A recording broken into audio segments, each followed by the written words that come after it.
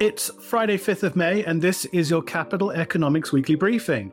I'm David Wilder. Coming up, we'll be hearing about Turkey's make-or-break elections, but for now, I'm joined by Group Chief Economist Neil Shearing. Hi, Neil. Hi, David. I want to get on to payrolls and the week's big policy decisions, but before I do, what's the latest on the banks? The week began with the failure of First Republic. That's the third US bank to go under this year, and the market's placing bets on the next institution to fold. Jay Powell said on Wednesday in his press conference, the resolution of First Republic kind of draws a line under that period of bank turmoil. But it doesn't really look like that from the perspective of the stock market, does it? It doesn't look like that from the perspective of the stock market. And you're right, there are echoes here of 2007, 2008, and some have drawn parallels to that period insofar as one institution fails and the market sniffs around for the next institution that might fail, the next domino to fall.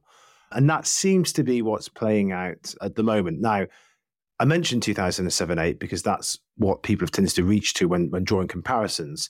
And I think there's some important differences, though. Back then, it was about credit quality. It was about the asset quality of banks and really a sense that a lot of the loans that the banks were holding were going to turn bad. This isn't about the credit quality on the asset side of banks' balance sheets. It's more about the profitability of banks, and in particular, the way that higher interest rates have affected banks. We've talked before on this podcast about how as interest rates have increased, returns on money market mutual funds have also increased. And that in turn has meant that it's sucked deposits out of the banking system because deposit rates in banks have not kept pace with returns in those money market mutual funds. The problem for banks is that on the asset side of their balance sheets, a lot of their assets are long-term loans, fixed rates, and those rates are kind of 3.5%, 4%. So if they raise interest rates on their deposit side, it squeezes their profits. Now, that's a long way of saying this is a profit issue rather than a solvency issue. But I think the problem is that because interest rates, okay, we'll get onto it, they may have peaked, they're not going to come down very far, very soon, I don't think. This is not an issue that's going to go away quickly for banks, I think. So we're going to see more institutions run into trouble, I suspect. One data point that we've been focused on since, well, even before this bank turmoil kicked off is the Fed's Senior Loan Officer Survey. The next one is due the day that this podcast is going out.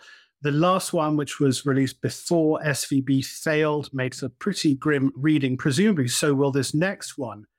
So how do data points like this, data points showing that credit availability is tight and getting tighter, how does that stack up against Powell's optimism on Wednesday when he was talking about the possibility of a soft economic landing for the US? Well, I think there are several important things to consider here. One is what's happening in the US labour market, and one is what's happening in the financial sector, and like you say, in the banking sector and with loan provision and credit demand. On the former, the labour market, there might be some signs of a soft landing, quote unquote. In particular, we saw the quit rates has fallen back in the latest JOLT survey. That's now consistent with wage growth slowing. In particular, the vacancy rate is dropping back without the unemployment rate picking up. So in the jargon, the Beveridge curve, as economists like to refer to it, is shifting down. That is a precondition, I think, for a soft landing in the real economy. The problem really is about the financial sector and the extent to which the problems in banks feed through into financial conditions, loan provision, credit provision in the real economy. And that means ultimately the Fed loses control of the process, that there's a tightening of credit conditions over and above what it thought was warranted and what it has anticipated as a result of the increases in interest rates that it's put through. And I think that's the big issue. And we'll get, as you say, more evidence of the extent to which that's happening when we get the Senior Loan Officer Survey in the coming week. But to my mind, the labour market's critically important, but whether or not this is a soft landing, mild recession, or something more severe, a deeper recession, will depend on how credit conditions and financial conditions evolve over the coming months. We've just had the April non-farm payrolls number, an upside surprise on the headline jobs growth number and on the wage growth data. How does that sit with this idea that there is a path towards a soft landing? Well, in a way, April's payroll report really illustrates the dangers of reading too much into that headline number as it comes out. In particular, because yes, the headline number for April was pretty strong, but the number for jobs added in March and in February was revised down quite heavily. So it's always strange how the market focuses on this headline number for jobs added when the headline number itself is so prone to revision. And we've seen that play out in the latest report. So if you look at the 3 months average of jobs added, actually that's edging down. It's now at the lowest rate that it has been since January 2021. But it's edging down gradually, and the labour market still looks like it's in pretty robust shape. It's no longer really super hot like it was 6 months ago, but jobs growth there is sign that jobs growth is cooling. But the labour market's certainly not collapsing. As for the average hourly earnings number, you're right, it's surprised on the upside, but we suspect there's some seasonality in that and to do with the way that the survey's been put together. So expect that to drop back next month. And can we turn to Europe? That was the other big policy decision of the week, 25 basis point hike from the ECB, a dovish statement, but then a different tone in the remarks delivered by Christine Lagarde in her press conference. Why is Madame Lagarde insisting they're not done yet with rate hikes, where the Fed now seems content to take a breather and, as our US team calls it, assess the damage? I think part of it is that the ECB is just a bit further behind the Fed. The Fed's got all the way to 5 to 5.25%. And policy rates, the ECB is now sitting at 3.25. So it's a bit further behind in terms of the extent of the tightening that's already taken place. Partly reflecting that, I think, is another factor, which is that price pressures in the Eurozone economy are still uncomfortably high for the ECB. So lots of focus on the fact that headline inflation dropped back in the latest reading, but core inflation picked up, as our chief Europe economist Andrew Cunningham has noted. So underlying price pressure is still too strong. The ECB a bit further behind the Fed in this tightening cycle. That explains why Lagarde and others on the Governing Council think they've got a bit more work to do. Now, with that being said, we had previously thought that rates might go to 4% in this cycle. It's probably likely now, I suspect, that we get 2 more 25 basis point increases, including one at the next meeting in June. So we think perhaps 375 is a more likely peak for rates. But you're right, ECB further behind with a bit more work to do. The big picture is that most major central banks now are either at the end or getting to the end of their tightening cycles, though. Does that include the Bank of England? The big event for the coming week is the Bank of England's May decision. We've been forecasting a rise in bank rates of 4.5% since last year. It looks like the market's finally coming around to our view. So what's the big message that we can expect from the MPC on Thursday? Is it going to be a Fed-style taking stock, or will it be ECB sort of we're not done yet message? I think it's incredibly difficult for central banks. If they think they've basically got to the end of their tightening cycle, how do you message that to the markets? Because if you send a message that you're essentially done, then what will happen is the market will quite quickly turn its attention to when you might start to cut interest rates. And paradoxically, having just increased interest rates, you end up by actually loosening financial conditions because the bond market rallies, yields come down in anticipation of cuts to come. So it's a really difficult communications game, this, at the end of cycles. And we see this play out in previous cycles when, if you look back, it's very difficult for central banks to signal to the markets, we're done, but don't price in those cuts that you might be thinking is coming in a few months' time. And of course, the Bank of England itself has had its own communications challenges over the past several years. So I suspect it could get quite messy, I suspect. But most likely outcome is 25 basis point increase. That takes you, as you say, to 4.5%. There'll, I suspect, be some language in the communication to the effect that now might be a time to stop, take stock, evaluate. And there'll be, I suspect, putting emphasis on the amount of tightening that's already taken place and yet to feed through. So main message is focus less on the 25 basis point increase that seems pretty likely to happen and more on the communications from the bank in terms of what will happen going forward. Our best guess is that having increased interest rates by 25 basis points at the coming meeting, they will then pause and that will be the end of the tightening cycle. That was Neil Shearing on the May policy decisions and the economic outlook. And watch out for our UK team's online briefing on the MPC decision on Thursday. Details on the podcast page. Our emerging market team are also holding a briefing this week to explain the risks around Turkey's election. It's happening the coming Sunday, and The Economist this week is calling it this year's most important election. Obviously, there are huge geopolitical implications surrounding the outcome of the election, but it could also mean a seismic change for Turkey's economic outlook as well, as Liam Peach, who covers Turkey for our EM team, discusses with chief EM economist William Jackson now. Liam starts with a state of play on the race, explaining why President Erdogan may be heading for the exit after nearly 9 increasingly crisis-fueled years in power. Opinion polls are really tight. I think looking at a range of polling from a range of providers, opposition candidate Kılıçdaroğlu has a very narrow lead over Erdogan for the presidency. I think in general, it looks like he's polling at about 48% versus Erdogan for about 44%. No candidate looks like they're going to get the 50% vote share needed to avoid a second round runoff later in May. But polls suggest that Kılıçdaroğlu probably will win that vote. The parliamentary race is also quite tight. The National Alliance, which is headed by Kılıçdaroğlu's CHP party and 6 other parties, are polling at just over 50%. The People's Alliance, which is headed by Erdogan's dominant AKP, is polling at around 42% or so. Obviously, that will translate into a different number of seats in Parliament based on the way the proportional allocation of votes to seats works out in Turkey. But I think in general, the current state of play is that Kılıçdaroğlu will be Turkey's next president this month, and his party will have a working majority in Parliament. I think there's a lot of risks around this, though. I think just looking at the polling in Turkey, it really could swing either way. The polls are very tight. A lot depends, I think, on the pro-Kurdish party, the People's Democratic Party, their vote. They're one of the biggest players in Turkish politics, and no party can really gain a majority without strong showing from them. So I think there's loads of ways that things could play out. So it's going to be very tight before the vote. Another question that always seems to come up is whether Erdogan will actually allow an opposition victory, particularly if the actual vote result is as tight as the opinion polls are suggesting. Yeah, it is a big risk. I think Erdogan probably won't go down easily. I think it depends in large part on how tight the vote is.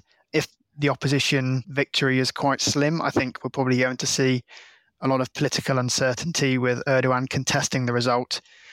Potentially there might be a rerun, but this is quite speculative at the moment. A lot of people comment on the Istanbul mayoral election in 2019 when Erdogan contested that vote and there was a second rerun. So I think this is all possible. It's really unclear, but I think what's likely is that there will be a lot of political uncertainty after the vote, and Erdogan probably would contest a very small victory for the opposition. Yeah, I mean, it presents a big fork in the road for the economy, doesn't it? The economic policy making over the past decade, in particular in Turkey under Erdogan, has caused all kinds of damage for the economy, and investors seem to be looking for some change. I used to feel it was quite a predictable cycle. You got political pressure for the central bank to cut interest rates. You then had a credit boom, the current account deficit widened, and you inevitably then had a currency crisis, which then the central bank had to jack rates up, and there was a deep economic downturn, and that cycle repeated itself many times. But it feels like the situation has become more complex and possibly more economically dangerous over the last few years. Yeah, I think that's absolutely right. A lot of Turkey's problems are structural, but a lot of them also are a function of the policymaking environment. And at the heart is an inflation problem. And that, I think, stems from a lack of central bank independence, very loose monetary policy. Turkey suffered a very severe currency crisis in 2021. Inflation hit over 80% last year, but the central bank cut interest rates and they're now at 8.5%. So it's a really distortive monetary policy stance in Turkey. Inflation expectations are wildly unanchored. There's a lot of dollarization in Turkey. The government responded to the inflation shock last year with a lot of indexation by raising pensions, the minimum wage, public sector salaries. All of this has added to the strength of inflation. It's become entrenched and at quite high levels. I think Turkey's also dealing with quite severe macro imbalances in other areas as well at the moment. The current account deficit is very large. It's at about 6% of GDP on a 12-month sum basis. Current account deficits across emerging Europe seem to be narrowing, or they have been narrowing in recent months. But Turkey is just deteriorating even further. It's being financed through quite precarious means, and the central bank has low reserve coverage. So all of this sort of gives a sense of Turkey's economy has been pretty poorly managed. There's a lot of imbalances. And I think the election really is quite a big chance for a reset. I think that point about responding to high inflation with policies like indexation is a really interesting one. Across the emerging world over the last few years, we saw central banks act really aggressively to try and stamp inflation out. Turkey seemed to be the real exception where they sought to accommodate it. If we're thinking then that this election might offer a chance for improved macro policy making. What kind of policies are the opposition offering? Yeah, so the opposition haven't actually set out any clear policies. I think they've mostly set out clear goals and objectives. I think once they come into power, we'll probably know a bit more clearly what their policies will be. But their main priorities that they set out in their manifesto are lowering inflation to single digits in a few years and restoring exchange rate stability. I think the central view among observers, including ourselves, is that there's likely to be a return to more orthodox policymaking in Turkey with an opposition victory. I think central bank independence will improve. There's going to be a firmer commitment to inflation targeting. I think at the very least, there will need to be a shake-up at the central bank and a removal of some of the policymakers there. The opposition haven't talked about raising interest rates to tackle inflation, but I think it's a key part of the remedy that Turkey needs. Much higher interest rates are needed to cool inflation and bring down inflation sustainably. They're likely to need to stay at quite high levels for some time. The opposition have talked about rolling back some of the central bank's lirisation measures. These are policies that have been put in place over the past year to reverse the dollarization trend in Turkey. But the opposition have come out and said they want to scrap a lot of those, including the lira protected deposit scheme, which is quite a costly scheme for the Treasury in the event of sharp falls in the currency. There's also been a commitment to greater exchange rate flexibility and removing some of the FX restrictions and the central bank FX intervention that we've become used to in Turkey. I think comments on tighter fiscal policy generally have been quite limited, but I think that's one area that we're going to need to see some measures after the election. So it sounds like their intentions are in the right place. I think there's an important question about whether they'd actually be able to do that. I thought you made an interesting point in your response to the latest inflation release, where you identified the strength that while inflation in most categories in the CPI basket is coming down, services inflation remains very strong. That seems to be related to the domestically generated inflation pressures. There must be a lot that's coming through momentum through indexation. And what kind of sense do you have about the opposition's likelihood of actually being able to pull off a return to macro stability? Yeah, I think it's going to be really challenging. I think the size of the task is huge. Turkey's inflation problem is entrenched. It has very large macro imbalances. I think simply restoring central bank independence and raising interest rates won't be enough. Turkey needs a period of very high real interest rates, very tight fiscal policy for quite some time in order to bring inflation down sustainably. That's going to result in quite large economic costs. It's going to probably result in quite a deep recession, but that's part of the adjustment that Turkey needs. At the moment, it's not clear that there's appetite for that. And I think that's partly why the opposition haven't talked about concrete policies that they'll put in place yet. It's mostly goals and objectives. But I think we need to wait and see how these policies evolve. The time scale over which Turkey needs to implement these policies is probably over 5 years. So it's going to take a while. So I think we just need to wait and see. Yes, so it's a massive challenge ahead, isn't it? But even so, it seems pretty clear that markets would welcome an opposition victory. One debate that seems to be out there is what would happen to Turkish financial markets and the currency in particular if the opposition win. Do you think it's a positive environment for the lira? We might see a bit of a rebound? Yeah, I think Turkey's financial markets are going to move. I think they'll move quite sharply after the election, particularly if there's an opposition victory. I think we'll know what would happen in the bond market. There'll be a big rise in central bank interest rates, and long-term bond yields in Turkey now look unsustainably low. So those are likely to rise quite sharply. There is a bit of a heated debate about exactly what's going to happen to the lira. There are a lot of people think that it might rally, might appreciate quite a bit after the election because there'd be a lot of optimism about economic reform. There'd be a lot of capital inflows coming into Turkey. I think that's possible. I think over a short time period, I think the lira may benefit from that optimism. But I think it really is a question over the time period during which the lira might move. Our view is that Turkey needs quite a large exchange rate depreciation to address some of the macro imbalances that are built up, including the large current account deficit and some of these other FX restrictions that have been put in place. So by the end of this year, we think with an opposition victory and greater exchange rate flexibility, there will be a large depreciation in the currency. But looking forward even further, you could argue that if the opposition are successful in reducing Turkey's risk premium and bringing inflation differentials down quite sharply, then that could reverse the long-term downward trend we've seen in Turkey's real exchange rate over the past decade. So I think it really is a question over time period. Short term, I think there's probably going to be quite a big currency depreciation. Longer term, that might put in place some more sort of sustainable footing for the lira. So some optimism then, particularly over the longer term, if the opposition win. But what we haven't talked about in potential Erdogan victory.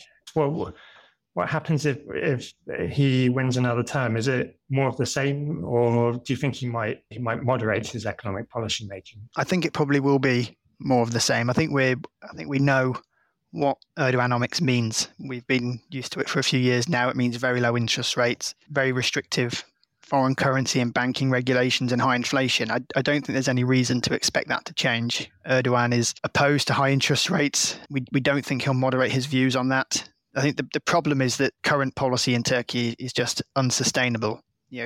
Turkey's losing a lot of export competitiveness because the central bank is managing the lira.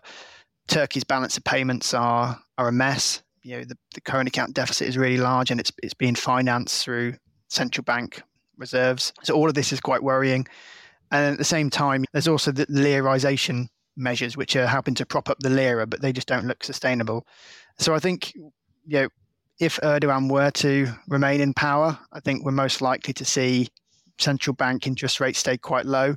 I think they probably would move to sort of more exchange rate flexibility and let the lira weaken a little bit going forward, although they probably might want to stem the pace of depreciation. Okay, I mean, one thing that's come across a lot when you're talking about that is everything's looking unsustainable under the current policy settings. So I agree that I don't really see things moderating. Over the past decade or so, economic policy making simply gone in one direction. But if we're thinking this is all looking unsustainable, what's the nightmare scenario for Turkey then? Yeah, I think that the bad scenario for Turkey is that this distortive monetary policy framework continues and the central bank holds onto the lira for too long. Ultimately, that's going to store up bigger problems in the economy, and it's just going to increase the chance of a bigger adjustment in the currency in the future.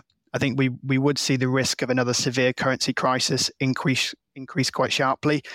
And I think the spillovers from that to the rest of the economy could be quite large as well. The banking sector is one that usually comes up in Turkey as vulnerable to a weaker currency because of FX mismatches and large external debts in the banking sector. The sovereign debt position is also one that's become more precarious over time. There's a lot of FX borrowing, and also this new lira protected deposit scheme that was introduced after the 2021 currency crisis has left the government on the hook for quite a large bill in the event of sharp currency falls.